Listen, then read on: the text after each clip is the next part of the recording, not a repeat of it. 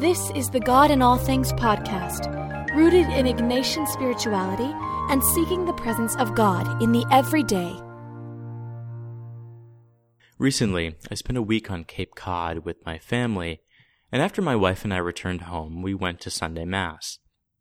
As I sat in the church waiting for Mass to begin, I realized that I hadn't really thought much about God while on vacation. I hadn't prayed or read Scripture. I hadn't been as attentive to God's presence as I usually am. Needless to say, I felt bad about that and was glad that I was now in church, ready to engage in my weekly ritual of worshiping the God who I encounter every day. There's something to be said about ritual, even when it appears to be a case of going through the motions. For me, the ritual of Mass, of standing, sitting, kneeling, singing, listening, praying, and receiving communion, hit a reset button for me. After several days of unawareness of God, the Mass reminded me that God was still there, still present. And going through the motions of the liturgy helped nudge me back to that sacred state.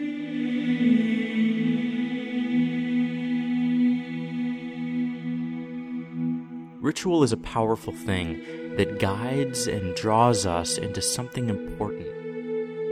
Going through the motions of preparing your morning coffee draws you into the day laid before you. Taking a daily run reminds you of the gift of your body.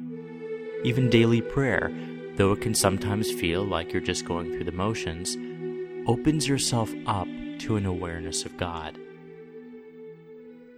I remember years ago when I was involved with a regular faith-sharing group, there were several times I did not want to go to the weekly meeting. I was feeling out of the groove with God. My prayer was dry. My week was dry.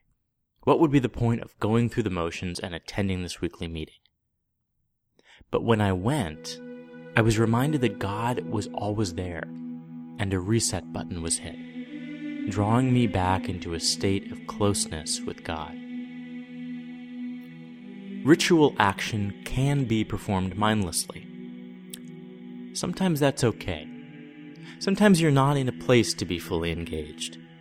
That's why ritual is so helpful, because what can begin mindlessly frequently concludes in a state of richer awareness.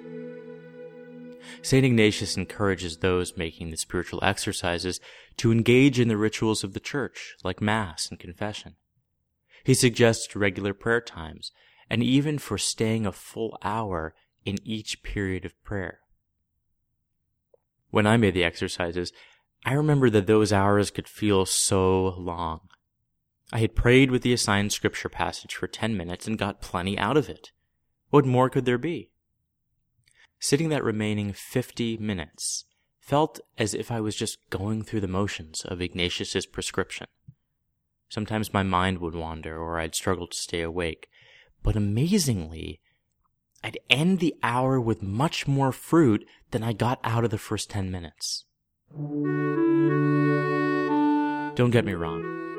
Going through the motions of life and faith mindlessly all the time is not a sign of a committed spiritual life. But once in a while, especially during a period of dryness or distance from God, going through the motions of a ritual can draw us back into the active and attentive motion of a personal relationship with God.